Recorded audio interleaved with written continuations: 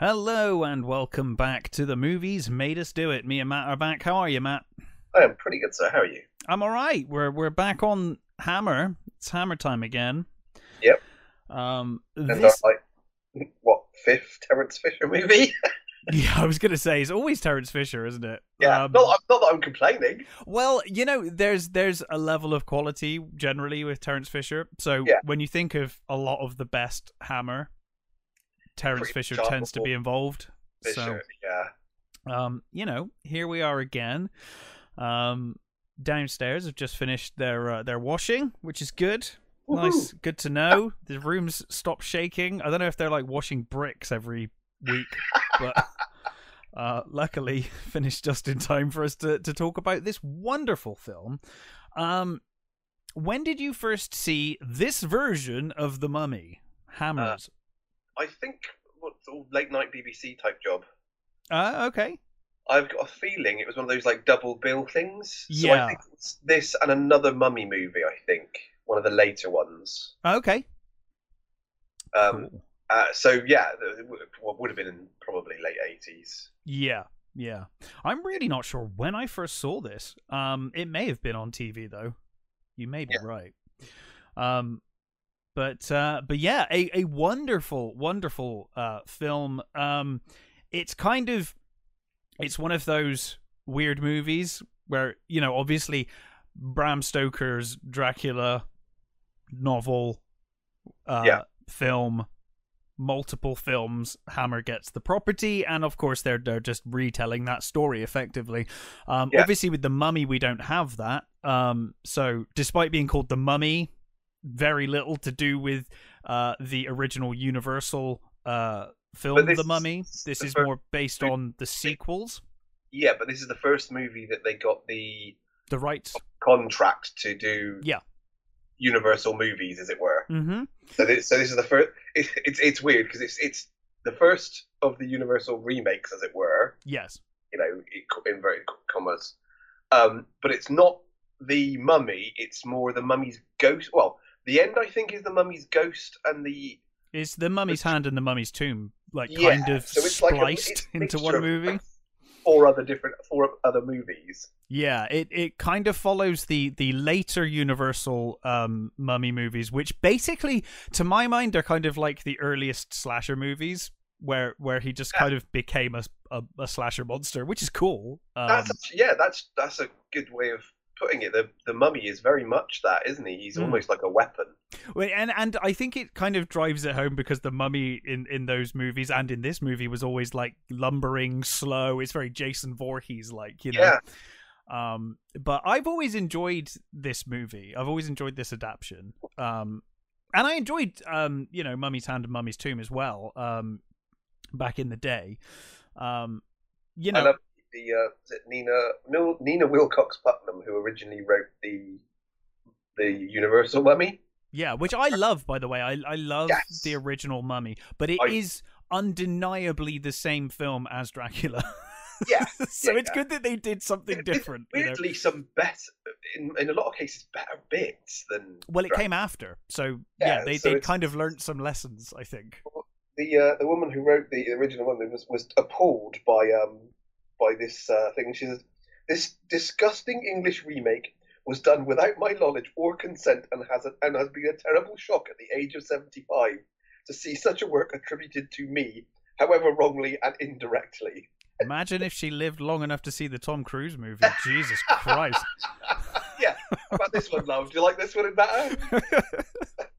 I think I mean, this, you know, this era when Hammer came along, there was a lot of gore and sex and shock, and I think the public were kind of appalled. I think that's actually one of the funniest things about, you know, going back and watching them. Yeah. You know, the Hammer ones. You know, we grew up with them, so we know exactly what we're getting. Yes. However, trying to show a modern audience Hammer sometimes is quite hard because they're like, why? How is this remotely scary? What is going on? Why am I watching this? Like, there's a disconnect. Horror movie. It's like, it 1959, it was pretty fucking. But this is the problem. There's just a disconnect of what is horror now versus what was horror then. And I mean, it's even worse with the Universal stuff, especially the early Universal stuff, because not only is it very much like this, but you've also got that stage acting as well, where even the acting's over the top. And most of the violence is done completely off screen. So yes, it's a lot of camera pans away and you hear a scream, and that's someone dead. That's always been the worst things for me in the original Dracula. Is the end. The camera literally like pulls away and like, oh, is he dead? Is that it? Yeah, he's dead. Is it over? The cameraman got bored and wandered off. Yeah, the cameraman got bored and wandered off. But yeah, I've always really enjoyed this version. And it's one of the Hammer movies that you don't hear too many people talk about. It's always Dracula, it's always Frankenstein, it's always Quatermass. And the Mummy kind of gets lost in the mix a little. But it's a great movie. It's the thing is it's mostly. I mean, the best thing about this movie is the script. You know, from Jimmy Shankster, and it's a good splicing of two stories into one. Yeah, and it's the performances again. You know, of course. Just the Cushing and the the older chaps really sort of doing their best, stage work, really, which is what it feels like in some cases. Yeah. There's a wonderful scene. My favorite scene of this movie, actually, we'll get to later. But the dialogue scene between Cushing's character and the Egyptian guy in his house. Yeah, my favorite scene of the movie. It's tremendously acted. So congenial, isn't it? It's like it's brilliant. It's that sort of like, has he guessed yet? Does he know who he is? It's like because as much as I kind of say the original The Mummy, 1933, I think, as much as that was like a remake of Dracula. This movie, you do kind of get to that point where Peter Cushing just kind of becomes Van Helsing. Yeah. He's like Van Helsing with a gammy leg. It does take a long time though. Because it does. Yeah, it's right at the end, pretty much. He feels not exactly incompetent, but because he's completely unbelieving. He's not a believer. That's the thing. Yeah. Yeah, he's slow to sort of get to the point where he's like, nope, I'm going to be a man of action now. Yeah. Never mind my gammy leg. I've got guns. They work. Exactly. My leg might not, but my guns do. So yeah, let's get into it. And we open with some. I really love these beautiful title cards. With the Egyptian paintings and that really nice font. I sometimes think that old timey font sometimes can be very hard to read, but here it's perfect. It's nice and old timey looking, but it's a really nice typeface. You can read it. It's very clear. Wonderful. And the score as well, by the way, is great in this movie. I was going to say the music is fantastic, and again, we'll get to it, but the music when they get to the story. When we get to story time, there's two instances of let me tell you the entire story of a different. There's a weird thing as well. When we go back to that, I always think I'd love to see this movie. Just the movie of Christopher Lee and Anchor, just show that. I mean, it wouldn't really be a horror movie per se, but I think it would make a really compelling story. Yeah. Well, and it does here is a kind of short, but it's a shame they didn't do a full prequel of all of that. But I guess back then prequels weren't really a thing. So anyway, it's Egypt in 1895, and we see this big archaeology expedition. It's in full force, and this is one of the I think this is one of the worst things about the movie is the set's really good, but it's so much a set. I think it's you don't like the wooden stone doors and things? Yeah, it's the scenes in Egypt are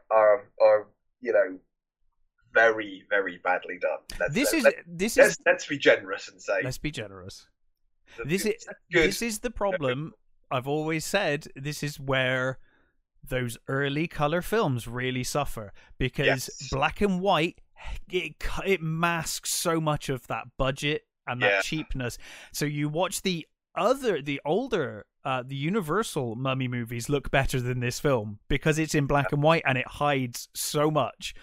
Plus it's easier to film scenes that look vaguely Egyptian in America than it is in England. Yes, that too, for sure. I do like their use of what I call Star Trek lighting throughout this, though. Yeah, we get the greens and the reds. I love it. I love all of that stuff. Yeah. You know, we've got color now. Let's make everything colorful. Yeah. Well, that's it, isn't it? I mean, that was their, you know, that was the joy for them. It's like, we can show like really good reds. I mean, we covered Dracula. Dracula's red, the reddest blood you've ever seen. Yeah. And then I think in the Frankenstein movie they were like purposely painting like flowers and things so that they would be more bright. I love it.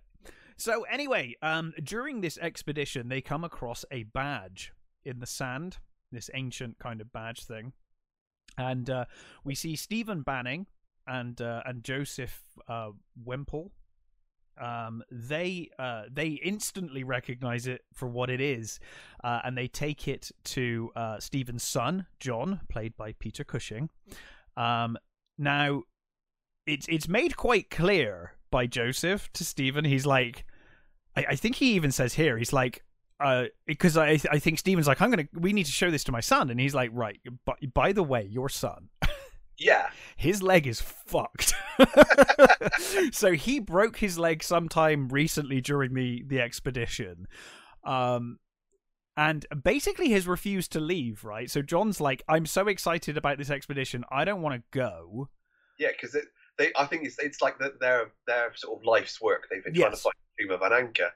Yeah, because I think Stephen says it's his life, right? It's kind of his life, and his son's inherited his life's work and passion. And they finally believe this is the actual tomb. They found the tomb. Yeah. So they're both ridiculously excited. And I will say, even though the uncle sort of, we got to send him back to get his legs fixed. If he doesn't get his leg fixed, it's probably going to. Yeah, he says, like, I'm not a doctor, but if we don't set it right, it's going to knit the way it is now, and he's going to have a lame leg for the rest of his days. I think he says that, right? Throughout the rest of the movie, he brings that up. Like every other. It's a shame you didn't listen to me. He's like that uncle who turns up at Christmas and just remembers like one slight that the family gave him like years ago and brings it up every Christmas. If only you'd listened to me, you'd be able to walk. But he's so sort of like mean about it. Yeah, he is. It comes across mean. I don't know if it's intended that way, but it certainly comes across mean. It's like, yeah, I know. It's like, remember your father when he didn't set your leg? It's like, yes, uncle, I know. I remember. It's my fucking leg. But Stephen says to him, he's like, look, my son is a full-grown Peter Cushing, and he can make decisions for himself. He's not a child. 6-year-old man. Yeah, he's 75 years old. He knows what he's doing. He's like, hey, my son can make his own decisions. He's an adult. He doesn't need me to tell him. But I think that the argument that Joseph has is kind of like, well, I think he's staying for you as well as his father.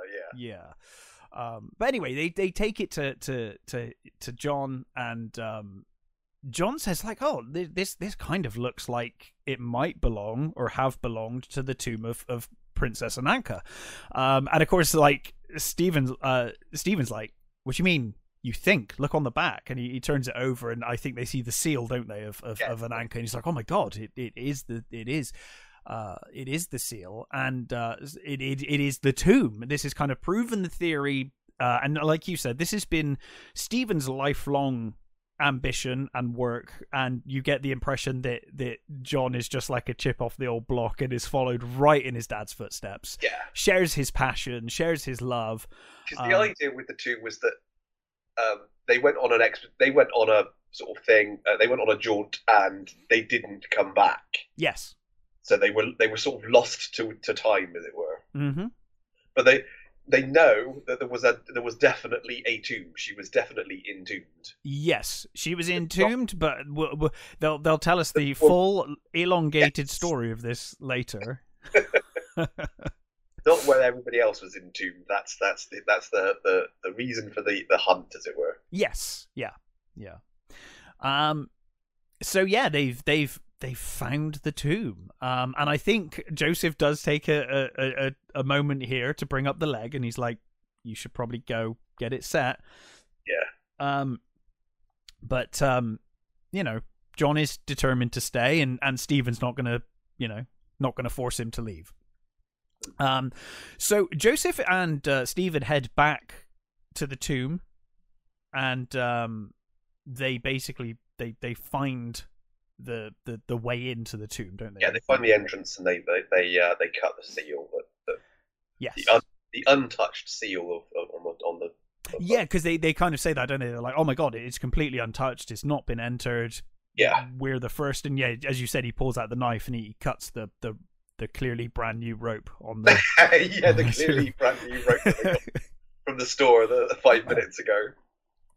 Oh, sorry, before they get in there, we get yes. Mehmet, who's there, and he turns up, this mysterious Egyptian man, and he's like, this is a bad idea. Don't open the tomb. Do not go in there. It's desecration. Yeah. It's blasphemous. Do not go in there.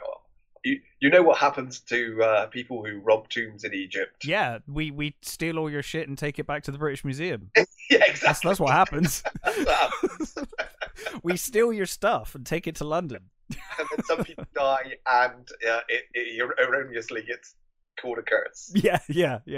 I mean, okay, so some of the deaths from Tutankhamun's opening were a little bit ropey, but we don't talk about that. No, it was nobody of particular social standing, so we don't care. Yeah.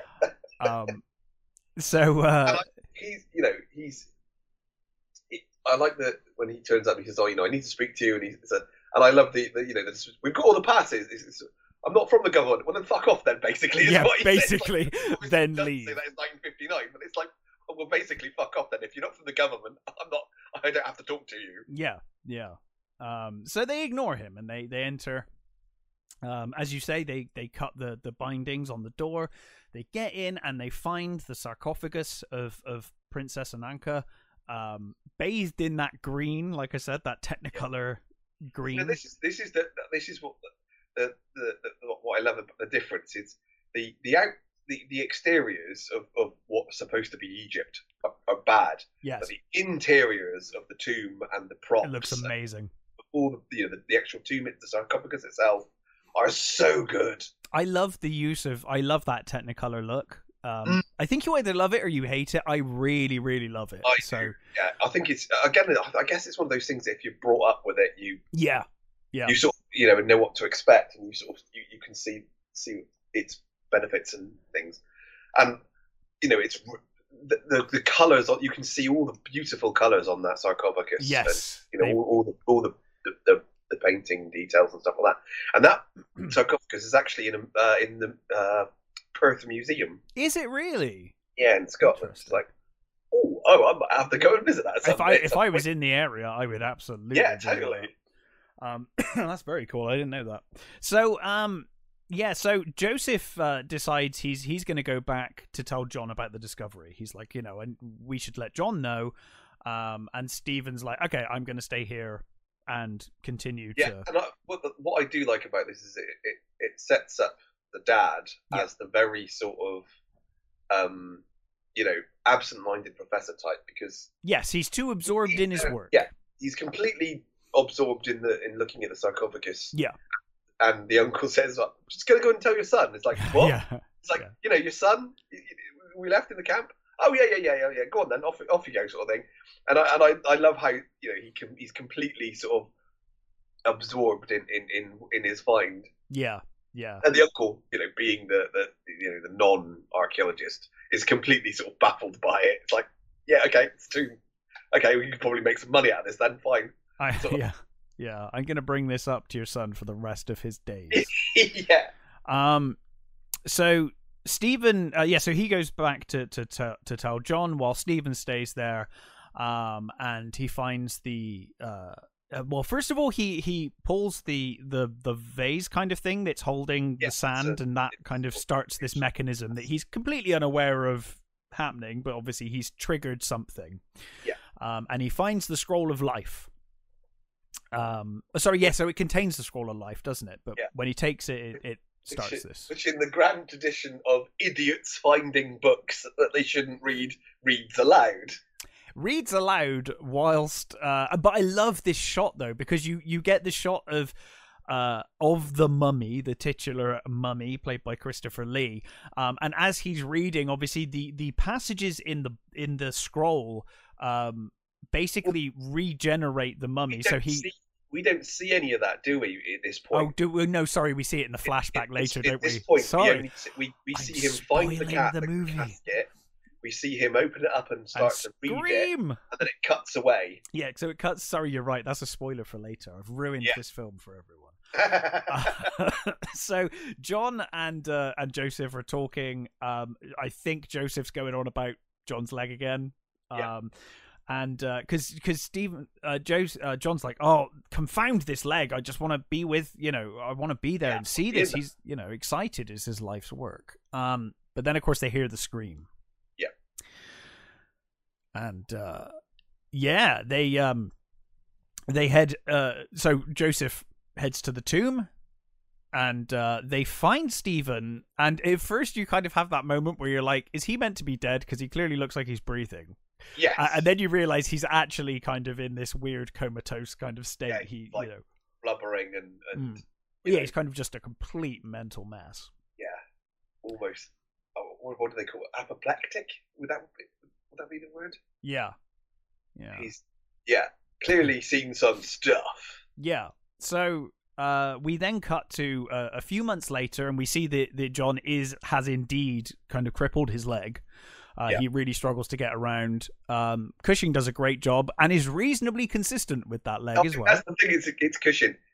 Cushing loved, they called him props. Yeah, he loved the props. So I guess he used the leg as a prop. I mean, you can imagine his delight when they said, you can have a gammy leg. Gammy leg? Yes, brilliant. Please. Yeah, totally. And you mean I get to play Byron? Great. Yeah. So they've stolen, taken the last of the relics from the tomb now, several months on. They discuss the fact that John's father, Stephen, is in the mental hospital and he's not been cured yet. There's talk that he won't be cured. Yeah, they're basically, the doctors have basically said that he's never going to speak again. He's completely had some sort of breakdown and that's it. Yeah. And the uncle sort of, he's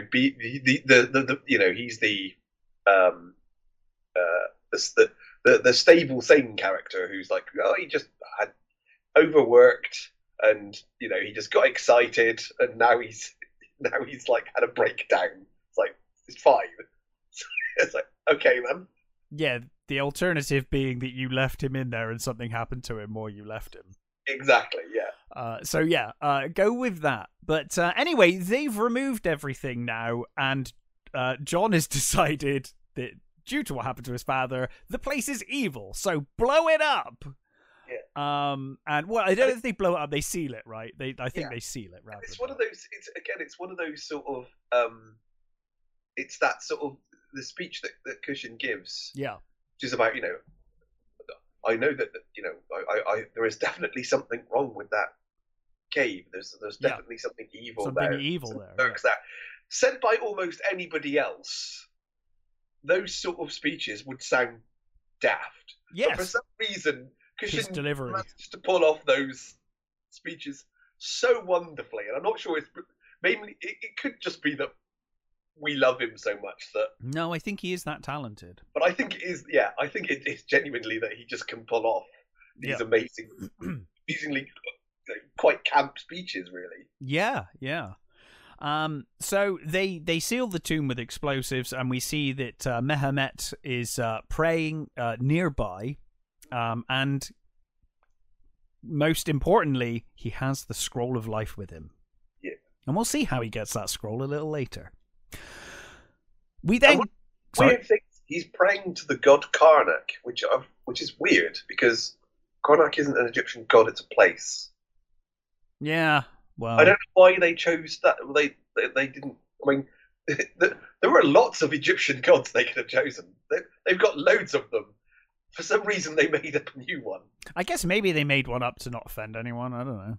They're like, oh well, we'll just make one up and then we can do our silly money movie. 1959. I don't think they're worried about offending anybody. That's true. Sorry, I'm adding modern day politics to Certainly this 50s movie. They're worried about offending the Egyptians.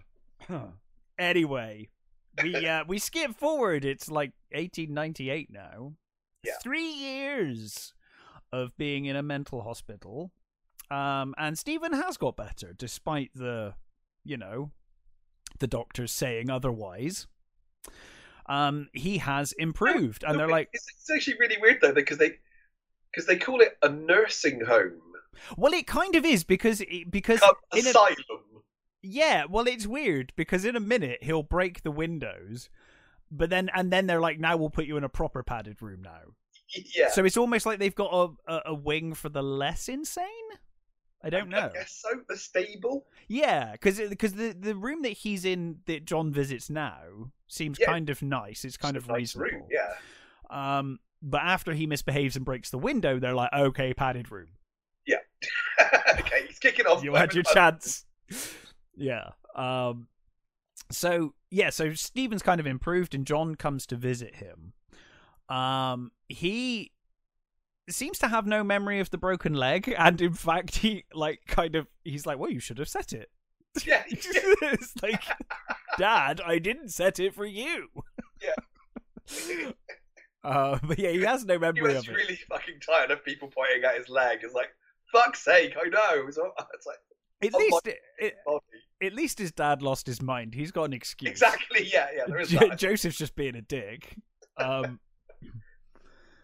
yeah, he doesn't remember the leg, but he does remember the tomb. Yeah. And he remembers the scroll. This kind of disturbs him because they start talking about the expedition, and this disturbs him, and he becomes kind of agitated, and because I think this is the first time he's actually talked, right? Yeah, or certainly the first time he's talked to John. He's been pretty much catatonic the entire 3 years. This is the first change that's happened. Yeah, and I think it's because the mummies come to England, right? Yes. Yeah, we get the scene with the drunk horse riders, Hammer locals. Yeah. I was thinking while I was watching this film yesterday that, when you're a kid, you always wanted to be like an extra in a zombie movie and be a zombie. And I think the older I've got, the more I'm like, no, my dream role would be drunk guy. Hammer local, yeah. Or like drunk guy, because this movie's got a great local. This movie's got a great drunk guy later on. This movie's got 3 of them. It does. I like the one in the woods though. He sees the mummy. Yeah. He's my favorite. I want to be a drunk in a movie. I love the post that when later on when the copper talks confronts him, and he's like, "I just found that rabbit. It was just a trap." Yeah, I don't know what happened. So in his ravings, Stephen warns of the scroll and that the mummy is going to be freed again. But of course, John's like, you're in a mental asylum, so I'm going to assume that this is probably crazy. And as you said earlier, John is very much of the scientific mind. Yeah. At this point, and he doesn't believe any of this. He thinks it's all nonsense and superstition. And he's an archaeologist, and that's his profession. So he's slightly more open to things than his uncle is, but he is he's a rational Victorian. Yes, absolutely. Meanwhile, as you said, 2 drunk dudes have somehow got the job from Mahomet to transport some relics. I think, doesn't he call them ancient relics from Egypt, by horse and cart to his new home. Mehmet has a home nearby, as we'll come to discover later, and these 2 chaps. I don't know why they were paid to do this. If this is their job, I don't know. Is it normally their job and they got drunk, or are they just two assholes? This guy was like, please take these like priceless ancient relics. They're probably just locals that do the odd jobs in the area that, you know, they get paid to do whatever is going. So they're drunk driving this horse and cart, and they head past the nursing home. Yeah. Causing Stephen to go crazy. Stephen now on his own. He starts ranting and raving about the mummy. He smashes the window as the cart goes past. Yeah. This causes one of the drunk men to be like, I'm going to get killed by an insane person. Yeah. Speed up. And the guy who's with him is like, dude, this crate in the back is bouncing around quite a lot with these priceless relics. Maybe I think there's something in it. Yeah, that's right, because it's bouncing up and down, but he thinks it's moving as well, doesn't he? He's like, there's something in this thing. It's not just bouncing up and down; it's moving back. Yeah. But of course they increase their speed too much, and the crate comes loose and falls into this bog, where it sinks. Yeah. I guess not too long afterwards, the police are on scene, and they're searching for the crate, but obviously they can't find it. It's sunk into the bog slash quicksand of the 1950s, where nothing can ever be retrieved from. It's fallen into one of them in England. Well, I mean, come on. Hey, we've already done the Hound of Baskervilles. We have indeed. Yeah, there was same thing. Yeah, well, it's a known fact that in 1950s England there was a spate of bogs where things just disappeared forever. But the police can't find it anyway. Mehmet turns up, and the police are like, he's like, oh, what's going on? And the police are like, well, you know, these two drunks have lost this crate full of valuables. And he's like, oh yeah, they were mine. And the policeman's like, okay, you're here already. That's weird. And Mehmet doesn't seem to care. He's like, oh yeah, okay, they're lost then. They're lost.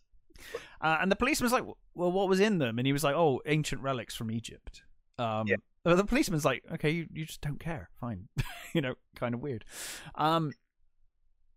So yeah, we then, I think, cut back to the nursing home, where the doctor is kind of saying to John that, you know, Stephen has to go into the proper, you know, padded room now, because they couldn't quite understand why he got so agitated and went a bit crazy, but he has, so he's in the padded room. Yeah. Meanwhile, back at the bog, Mehmet, now on his own, starts reading the scroll of life, and we get this wonderful shot of the mummy coming out of the bog, covered in mud and crud, and it's such a great shot. It is awesome, and I love the actual the mummy face is really good. It is, yeah. It's like really immobile and just sort of like crusty looking. The only problem with the overall thing is that you can see the seam where the zip is on many occasions. Yeah, and later when he dries out, you can see a clear difference in color between the face wrappings and the rest of the bandages. But you know, whatever. But the face itself looks awesome. It looks tremendous. This film, you know, like many Hammer movies, does the cardinal sin of you know, wrapping Christopher Lee up in stuff that he can barely act in. This film takes it a step further by cutting out Christopher Lee's tongue, which is, you know, he should have done that in Dracula. Then he would have had an excuse to not speak. But I think because of the later scene, because of story time. Yeah, story time makes it okay.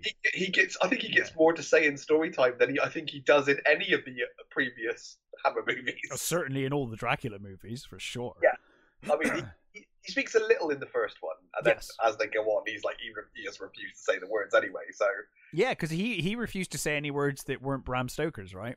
He was like, I'm just not saying it. I'm not reading your trash. No. Pretty much. Yeah. So yes, the mummy has been resurrected, and Mehmet instructs it to seek out those who desecrated the tomb and seek vengeance against them.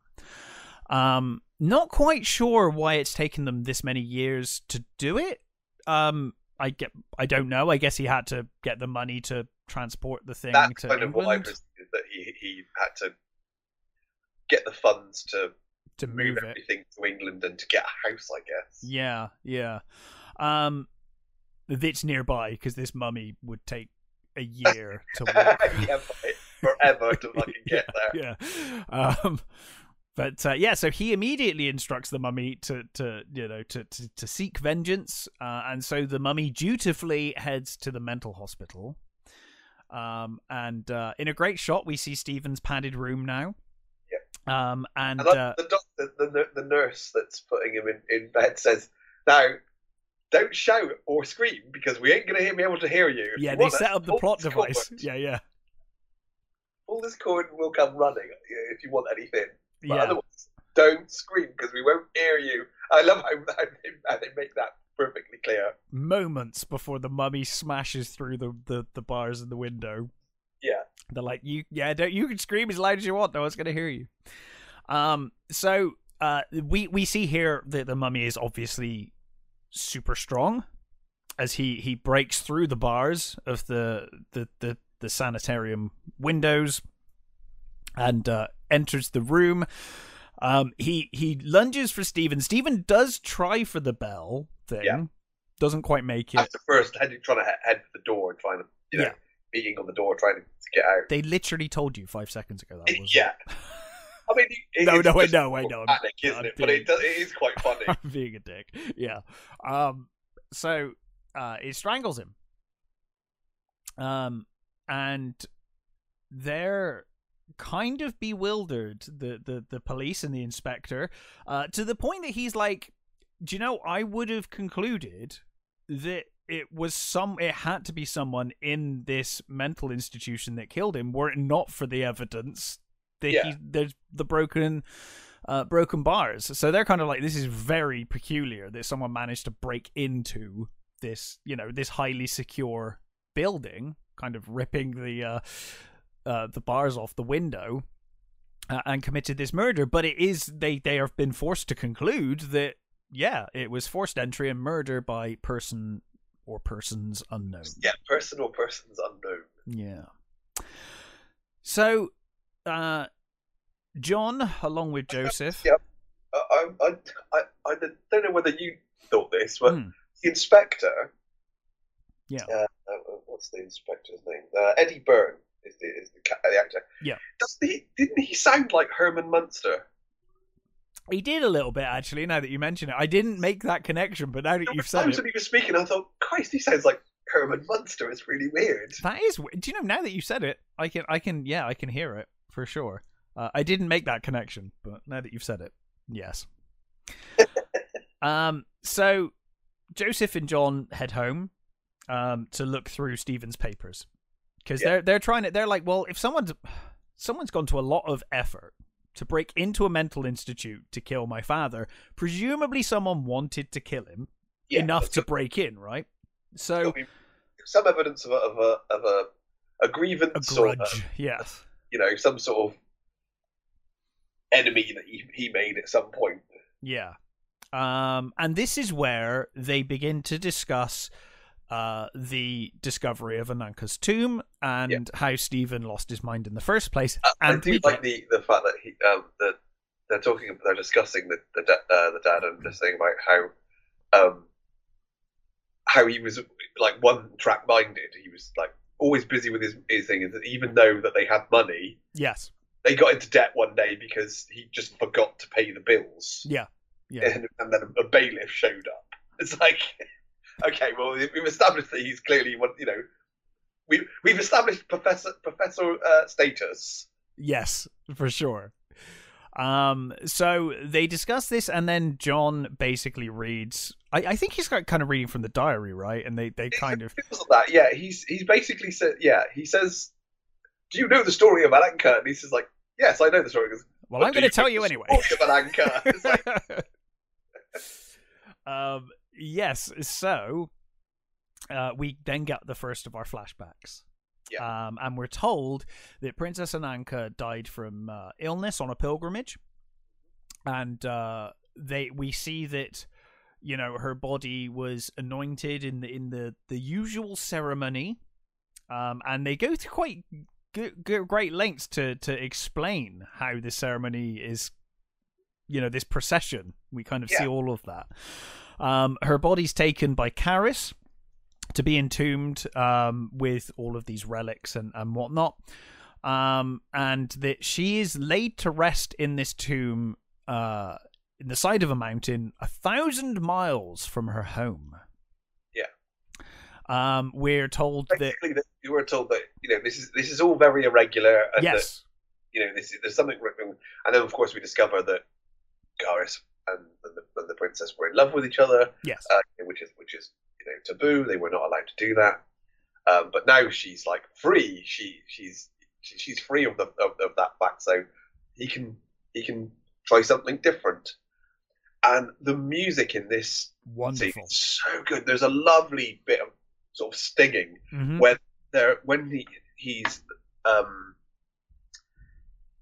they're talking about the entombing and the you know, after the ceremony and stuff, and they got the Nubians that carried the sarcophagus, sacrificing all the slaves, and so are 6 maidens.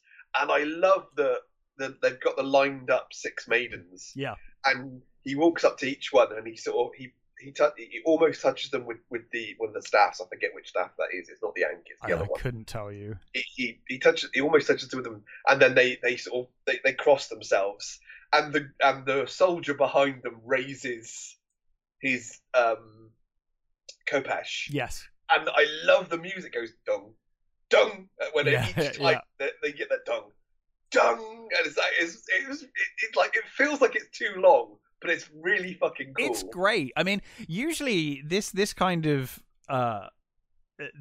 scene with all of this exposition, it would normally serve to annoy me, but I love this stuff here. I love seeing this story. Like I said, I think this would have made a really interesting film in its own right, just seeing all of this stuff. But I also think that the 90s Mummy does a very good job of that as well. Yeah. The scene where you get the story of Imhotep and blimey, what's her name? Ankhsenamun. When you get their story, it's done really well as well, and the music's really good on that too. I must say. Yeah. So Karis ultimately heads to the tomb on his own later, with the Scroll of Life. And as you said, we learned that he had a secret love affair with Ananka. Obviously, it's forbidden for a priest to be doing anything with a princess. Yeah. So he basically tries to bring her back to life using the scroll, but he's caught in the act and not only does he have his tongue cut out, but he's also wrapped up, mummified alive, and he's basically cursed to remain on guard and guard over her tomb for eternity, to ensure that no one else messes with her. Which makes a lot more sense than the 90s Mummy one. I don't even remember what the plot is there. What is that? The 90s one is he gets the Humdai, the most ridiculous curse ever, which means if he rises, the whole world ends. It's like, well, then why would you do that? That's a really bad curse. Why would you curse him so that everybody else suffers later if he gets woken up? That's just mental. I always liked that in the old Ultima games on PC. You could buy the apocalypse spell from people, which basically would end the world. And you're like, why would you sell that to anyone? It's like the dumbest thing to sell at a shop ever. Here, governor, I got an apocalypse spell. Do you want this apocalypse spell? You're like, don't use it though, right? You're not going to use it. No, of course not. No, heaven forbid. So yeah, he has his tongue cut out, which we see in we don't see in full detail from behind. But you see the guy sort of pulling his tongue out with the tongs, and then like you the said, very blunt knife that they used to cut. Yeah, it looks like a butter knife, doesn't it? Yeah, it's like that's gonna really hurt. That is gonna sting. It's gonna take a long time to cut through that tongue. But yeah, so the music that swells when he's being entombed is so good. Yeah, so good.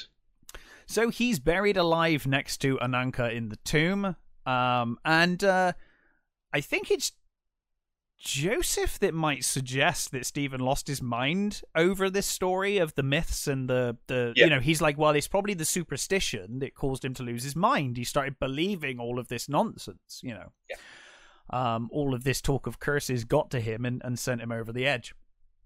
And this is the first time where Fanning is John's sort of maybe beginning to believe as well. Yeah, well, I mean, he's seen the evidence that something broke into this sanitarium, this mental institution. He broke the bars and whatnot. So, something crazy's going on. Yeah. His dad's been mental for like 3 years. So it's like, who would even want to kill him at this point? Mm-hmm. He's lost his mind. Isn't that a curse worse than death anyway? Yeah. So, and the last people that really his father insulted was Egyptians, all of Egypt, by stealing from stealing from them. So, maybe. It's not stealing if you've got the permits. No, I guess not. Well, Mehemet disagrees, and in his house, he prays to the god, and he instructs Karis to destroy the second of the desecrators. Yeah. And so dutifully, the mummy heads off into the woods, where he's seen by Drunk Poacher, one of my favorite characters of the film. Yeah. And of course, Drunk Poacher runs immediately to the nearest pub. Yeah. Good. And he comes in and like orders. It's Michael Ripper, who is played similar characters in so many movies. Oh yeah. You get those like career drunk actors, right? They're like the drunk man. It's like him and the guy from who's the tollkeeper in Dracula. That guy that turns up, not the tollkeeper, the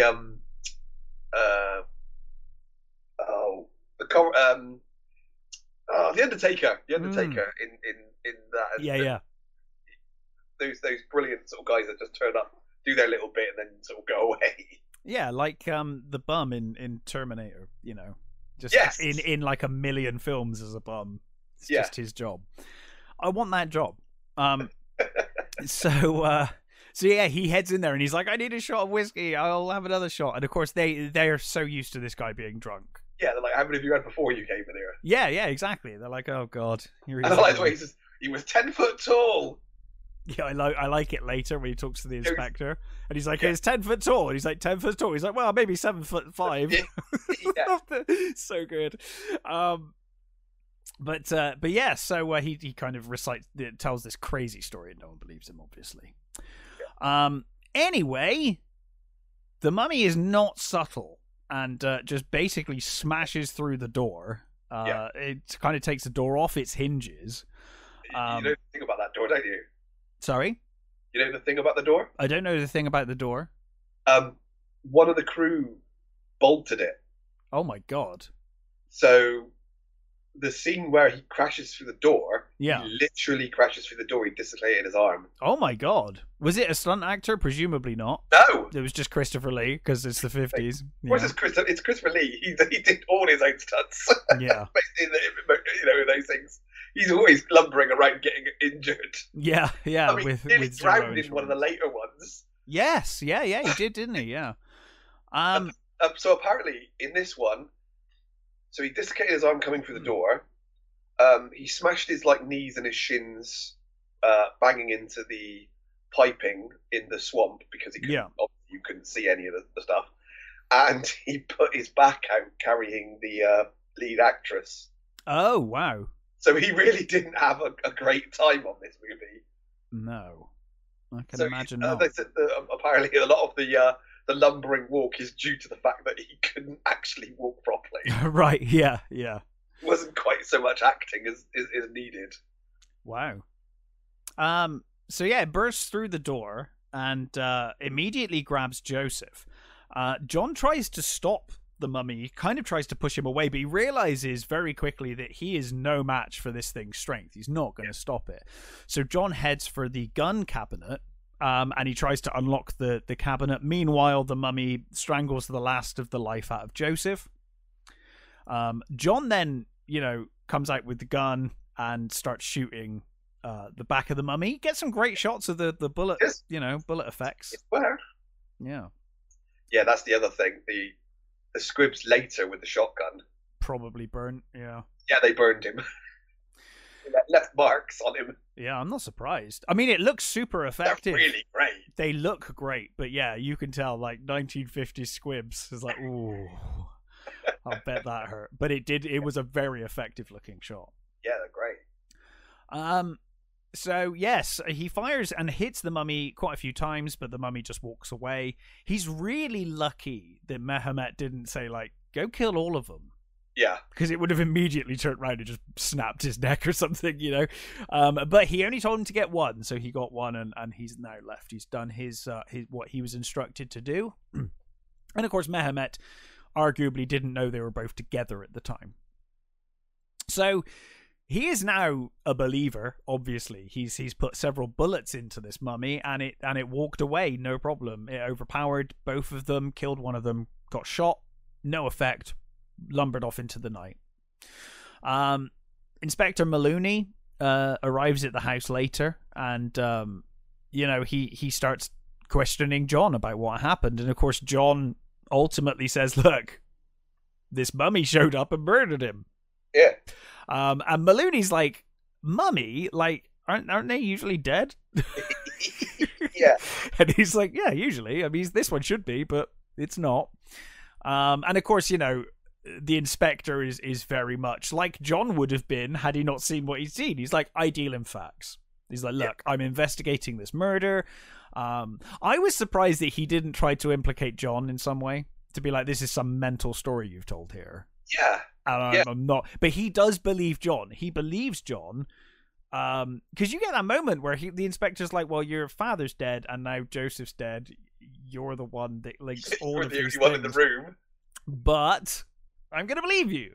But he doesn't believe the story of the mummy. He's like, "Look, I deal in facts, and I'm going to go and speak to he goes to speak to the townspeople to kind of try and piece together what actually happened, rather than believing this mummy story out of, immediately believing it." I love that again, with the drunks, you get that brilliant scene where he's talking to the cart driver, and he's clearly just paid for a beer, and he's finished it, and he's sort of looking forlornly in his his mug, looking at him, going, sort of waiting for him to buy him another pint, and he sort of gets up, and he sort of sighs and sort of goes and sort of looks at his empty pint, and then the copper goes to the bartender, "Oh, and get him another," and it's like, yay! Yeah, success. But anyway, the inspector, before he leaves, is told the full theory of John's, which gives us our next flashback. Yeah. We see that, and John, by the way, is 100% accurate in his belief. This is exactly what happened. So we go back to that scene. We see the end of the scene where it cut, with them talking, Joseph leaving, and then Stephen starts reading the scroll. We see the tomb in the background with Keris mummified, who slowly starts coming back to life. And I love each line is talking about, now your arms are free, and now your legs can move, and obviously Christopher Lee follows that with the actions as he slowly comes back to life. Of course, Stephen sees too late. I mean, he's super close. He's kind of would have been his peripheral vision for quite some time, but fine. As you said, he's so absorbed in the he's completely absorbed, and probably could have assumed it was Joseph or something, and just ignored it. Like you said, we've already seen him. There's plenty of examples. Yeah, and talk about. I want to go speak to your son. It's like, what? Oh yeah, do whatever. Go on, off you go, sort of thing. So you've already seen that he's oblivious to what's going on around him. Yeah. But of course, one of the things that didn't make sense is that Stephen wasn't killed by the mummy in the first place. And of course, now we see how that happened. Yeah. Because Mehmet turns up after Stephen screams. Well, he goes full, like, Cthulhu, doesn't he? He goes Bibble. Yeah. He sees Karis coming towards him and goes Bibble. Yep. And beautifully done as well. His whimpering and it's great, yeah. And his, mental collapse is wonderfully done. Yeah, it's really, really good. But Mehmet turns up and speaks in Egyptian to the mummy. And, of course, the mummy then heads back into the tomb, into its kind of sarcophagus area. It's not a sarcophagus, is it? It's kind of like a room. It's like a cupboard, isn't it? Yeah, it's a cupboard. The mummy cupboard. Slightly disappointing, the cupboard. It's like Karis' cupboard. They only had the budget to make one amazing prop. Yeah, that's true. That's probably true. And Christopher Lee probably wouldn't fit in it. Yes, exactly. So we then see Mehmet leaves with the scroll, obviously. And Stephen's just left a gibbering mess for Joseph to discover. As we said, Mulrooney doesn't Mulrooney, I think is his name here. He doesn't believe the story, obviously, and says he wants facts. So John does warn him. He's like, I think I'm next, by the way. I'm next on the list because I was, even though technically, well, actually, no, he did, didn't he? See, the thing is, he would have been innocent had he not gone back and blown it up. Yeah, because it's like he didn't technically go in the tomb himself, but I guess he did ultimately later. So yeah, we then see the story with the drugs, as you said. We see the poacher as well. He's brought in for questioning. This is where you get that he was 10 foot tall, and the inspector's like 10 foot tall. That's ridiculous. He's like, well, maybe 7'5". He's like, oh, my dad was really tall as well. He was like, he starts like rambling about his dad's height as well or something. Yeah. Yeah, and then he interviews the men who transported the crate. As you said, you get that great moment in the pub. And they speak to the policeman as well, and the policeman's like, yeah, I thought it was really weird because this Egyptian guy was just perfectly happy with the fact that his priceless relics were lost. He just didn't seem to care. Yeah. And I like this is about the Egyptian. He says Egyptian because those people in the village wouldn't know an Egyptian from a Chinese acrobat. Yeah.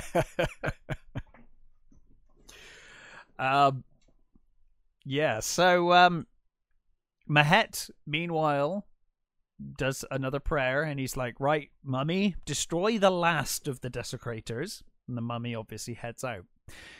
Meanwhile, at his home, John's looking at this picture of Anaka, and he's like, Isabel, I've never noticed this before, but you look identical. Actually mentioned Isabel, his wife. She's barely in the movie, and then she's all in this movie. Yeah. We've seen her at like the inquest, and we've seen her sort of wandering around a little. But in the last 20 minutes, it's all about her now. Yeah, like she's full on, lead role. So he's like, Isabella, I've never noticed this before, but I'm looking at this picture of Princess Ananka, and you look identical. She's got her hair down, doesn't she? He says, with your hair like that, you look like her. And hair up or down, that is literally a picture of me. Yeah. And he says, in her time, she was considered the most beautiful woman in the world, and she says, I'm very flattered. And he says, well, it was a smaller world. Yeah, it was a lot smaller Asshole. back then. He's like, oh, you bastard. Yeah, I was like, wow, he gives the compliment and then he just takes it away. But I love the again the cushion glint as he says the line. He's being cheeky. Yeah, clearly, joking. It's brilliant. Yeah, and it is funny. Yes, it made me laugh when he said it. To be fair, so yeah, John confesses to his wife that he's worried about this mummy attacking, and he basically says to her, look, I think you should stay upstairs where you'll be safe. And obviously he readies his shotgun, knowing that the mummy's going to be coming for him. the mummy does indeed break in. It breaks through the window. John obviously shoots it, but that does nothing to stop the advances. He then grabs a spear, which is a great shot when he grabs the spear and impales him. Yeah. That's a really effective shot, I thought. Yeah, it's really cool. And that was Cushing came up with that because the poster, the poster for the movie with the light coming through the movie, that was done before the movie was even made. So Cushing was like, maybe for continuity's sake, we should do that. Yes. Yeah. So that's why he decided to put the spear through him so that you can see that, it's a really cool shot. It is great. It looks awesome. But of course, that doesn't stop him either, and the mummy begins to strangle him. Isabella, and I love this bit, Isabella comes downstairs and begs for the mummy to stop. The mummy looks at her and then just turns back and continues strangling John. And John's like, your hair. And of course she puts her hair down as Princess Ananka had it, and calmly tells her again, tells him to stop. And now, of course, the mummy looks at her, and of course, even under all of that prosthetics, Christopher Lee's eyes alone. Yeah, he's doing all the eye acting in this. Amazing. Yeah, and it's enough. It's enough. You can completely see it. There is one part in a minute where it we'll get to it in a minute. But yeah, so he stops. He stops strangling John, and because he has been told by Princess Ananka to leave, he leaves. Yeah. And he just walks out the house quietly. No problems at all. I mean, never mind that he suddenly understands English, but that's fine. Yeah, my guess is it's intent. He got the intent of the words, if not necessarily the... It's the tone, isn't it? Language. It was the tone of fuck off that he picked up on. It was the tone of fuck off. He understood. Yeah. So the inspector returns and he's like, well, I thought you were full of shit, but honestly, having spoken to people, I think you might, I'll do a Spock, and I've eliminated all of the rational, so here we are. He says, look, I believe that you may be right, and he says, especially with that Egyptian man living up the road. And John's like, what? Yeah. He's like, oh yeah, there's an Egyptian man who's moved up the road who's bringing some relics and lost them recently. Yeah. John clearly has no contact with the locals whatsoever. No, John has no news. I guess like his father, he may be just buried in work. This is true. And ignoring the world around him. And of course, he immediately puts two and two together. This Egyptian man is living awfully close to the nursing home where his dad was killed. Yeah. The inspector leaves, but he's like, you do anything now. Yeah, it's you stay here. It's like a dad talking to a 2-year-old, isn't it? Like, yeah. Now don't do anything naughty and go and see him, mind. I'm telling you now, don't do it. Boy. And of course, as soon as he leaves, John's like, "Well, the moment he's out of sight, right? Get me coat." I get my coat. I don't know where this house is. I've only been vaguely told that it's there, but I'm gonna go find it. Yeah. And so he does. He heads up, and we see inside the house. Mehmet is he believes that all the desecrators are killed now. And this is the bit that made me laugh a bit, because he orders the mummy to go to rest, but the mummy kind of refuses. Yeah. And this bit is like, I get the intent of the scene, and I think under all that prosthetic, Christopher Lee was doing a great job with the eye acting, but it does come across like the mummy is a bit of a child here, and he's like stamping his feet and refusing to go to bed. Yeah. I think that's fair. Yeah, it just kind of comes across a bit like, no, I don't want to. No. I don't want to go to bed. I mean, I think it's probably because he knows that the job isn't actually done. Well, he knows the job isn't done, and also he's seen Princess Ananka now. Yeah. He's like, well, actually, I kind of might be this hideous undead monster, but I kind of still fancy her. My girlfriend's still like that. I still fancy my chances. Yeah. So yeah, he finally does. He enters his sarcophagus thing, and John knocks on the door, and imagine Mahomet's surprise that the man he just killed is now at the front door. He's like, oh. But of course, it's wonderfully acted by these two, and this is my favorite scene of the movie.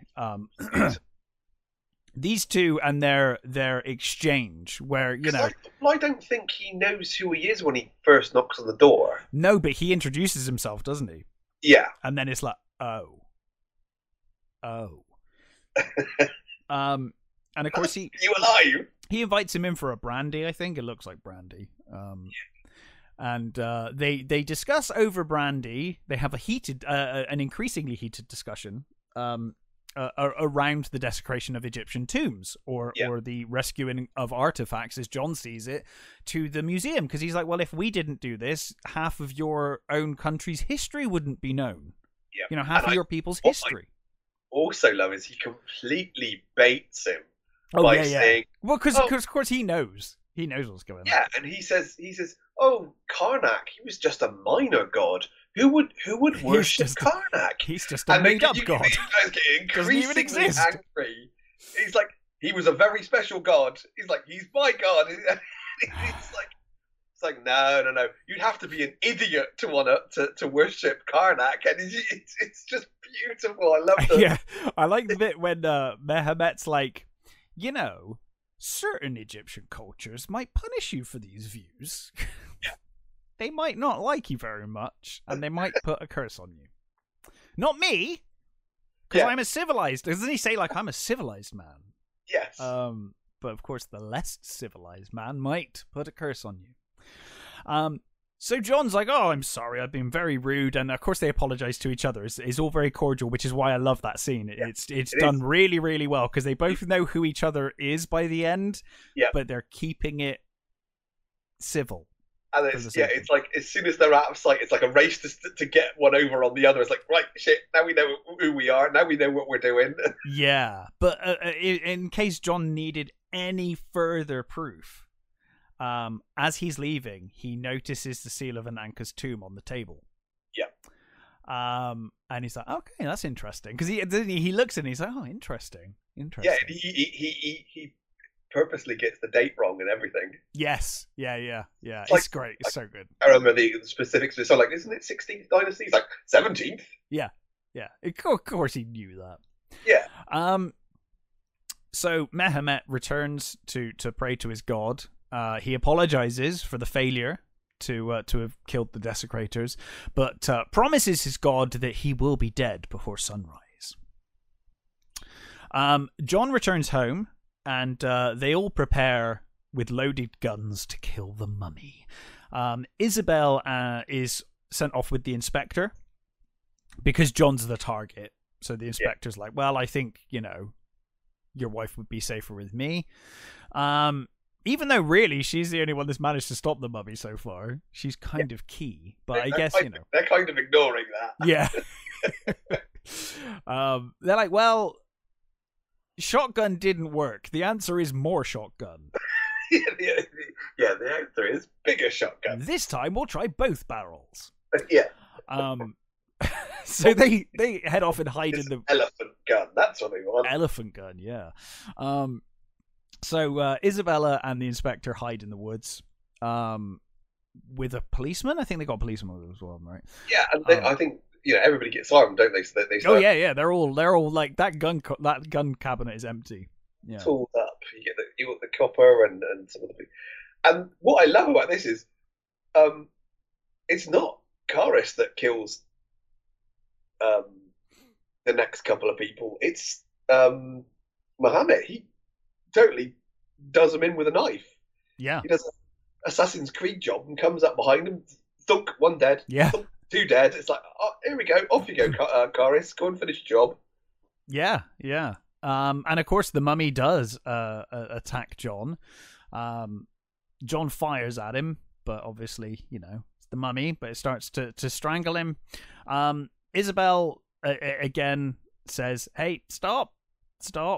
And of course he does ultimately. Oh, this might have. Oh God, was it this bit with the hair rather than the earlier bit? The earlier bit. Sorry, no, she succeeded earlier, and now she's got her hair different. Yeah, it's this scene with the hair. But I really love this like put your hair down and then you'll look more like her. But of course he recognizes her as Princess Ananka, and he's like, yeah, okay, but I'm taking you. You're coming with me then, because we're in love. We're madly in love. So he picks her up. She passes out, right? And he takes her. She faints, and he picks her up. Apparently does his back in. I didn't know that, but apparently did his back in. And carries her off into the night. Obviously, John and the inspector and several men run after. Wouldn't be a classic horror movie without a mob. And here we go. John calls basically to Isabella to try and wake her up, and he manages to wake her up. And he's like, tell him to put you down. And of course she does. She says, put me down. And the mummy... I'd be slightly worried about her in real life terms. That dress she's wearing a big heavy... Is she even going to get out of that bog? And then putting her in that water is like, she might go under here. Yeah. Really worried. He's like, now walk away I can't walk. I'm stuck here forever. Yeah. That's it now. But yeah, so... Cool idea though. I like the way that, he gets all the villagers to basically line up. Yeah. So that they can, all take him down. Mm-hmm. And get her to move out of the way as soon as she's moved. That, like, give him hell sort of thing. Yeah. And I think you even though the shots clearly don't do a lot, I think over the course of the movie they are slowing him down. He is beginning to, I guess, lose bits, as it were. Yeah, but at the end he's lumbering a lot more. He's slowing a lot down. Yeah, he is taking damage, and I think it's less the shotgun blasts that put him down here, more the idea that he's sunk in the bog, and it's kind of become a tar pit now. Yeah. And he kind of sinks. So he gets blasted by everyone. Like I said, more shotgun. They all... Yeah, he shouldn't have... See, this is the problem is that this is a rural community. If you did this in London, farmers and their mums. That's the problem. Who else? Their mums. Their mums. Such a great movie. So yeah, they blast away. The mummy finally sinks into the bog, clutching the scroll of life. Oh, we forgot. By the way, the mummy killed Mehemet. Forgot about that. Oh yeah. that happened too. You get the Christopher Lee eye acting again. That's a great scene though. That works really well. Yeah, him sort of going, "I command you," sort of thing, and him going, "No." And I got my girlfriend back now. Don't need you. Yeah, exactly. I've got my girlfriend. Fuck you. We're not friends anymore. I was only friends with you. The relationship is over. I was only friends with you while I was hideous and single. Yeah. Yeah, totally. So yes, the mummy, like as we said, the mummy sinks into the bog, clutching the scroll of life and presumably his burn wounds. Yeah. And the movie comes to an end. It's a very abrupt end, I must admit. You kind of feel like there'd be something doing that though. Yes. It has like damn big crashy tune and the credits go up. You're like, oh, okay. Yeah, you kind of feel like the whole movie they're building towards something happening with the scroll of life, like they're going to burn the scroll of life or recite it backwards or something.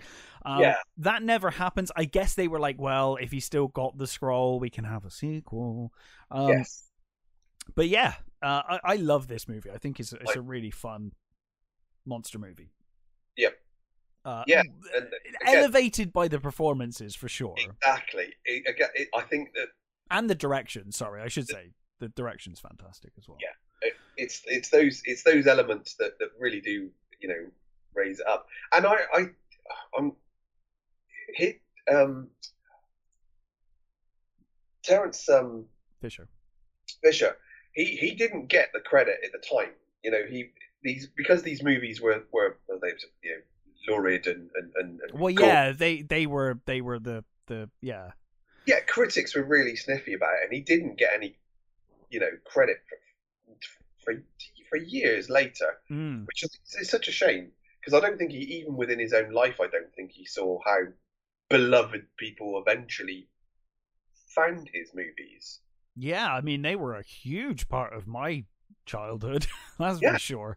And beloved by me to this day. And for me, he's as a director, he's right up there with the, my favourites. He's a great director. Yeah, I mean, well, when you look at his filmography, he was really prolific.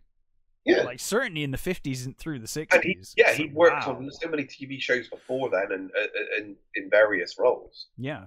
He was a real sort of came up through the the industry and learned his craft.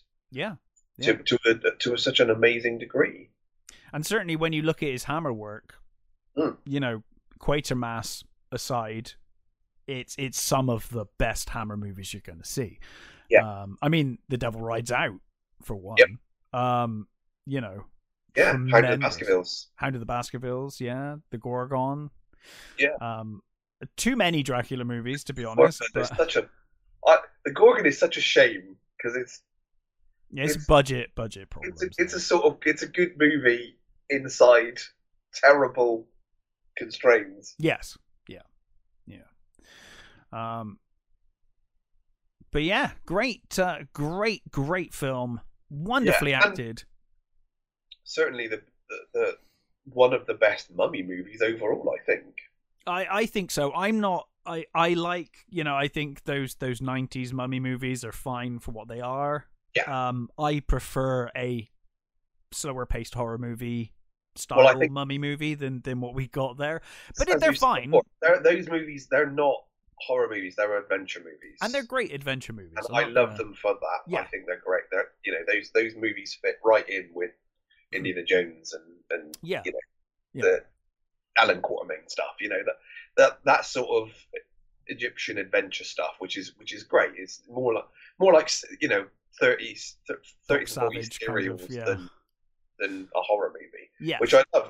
I love them for. Mm-hmm. Well, I think this is a really cool horror movie. This movie fits right next to the certainly the later Universal Mummy movies. And like I said, it borrows heavily from those. But it's a great movie in its own right. I really, really enjoyed this film. Highly recommended. So we're back now, back regular. Done our top 5 of 2023, and now we've done our first film of 2023. Next week we will be back discussing our latest films that we've watched. But until then, stay safe, take care, and we'll catch you next time.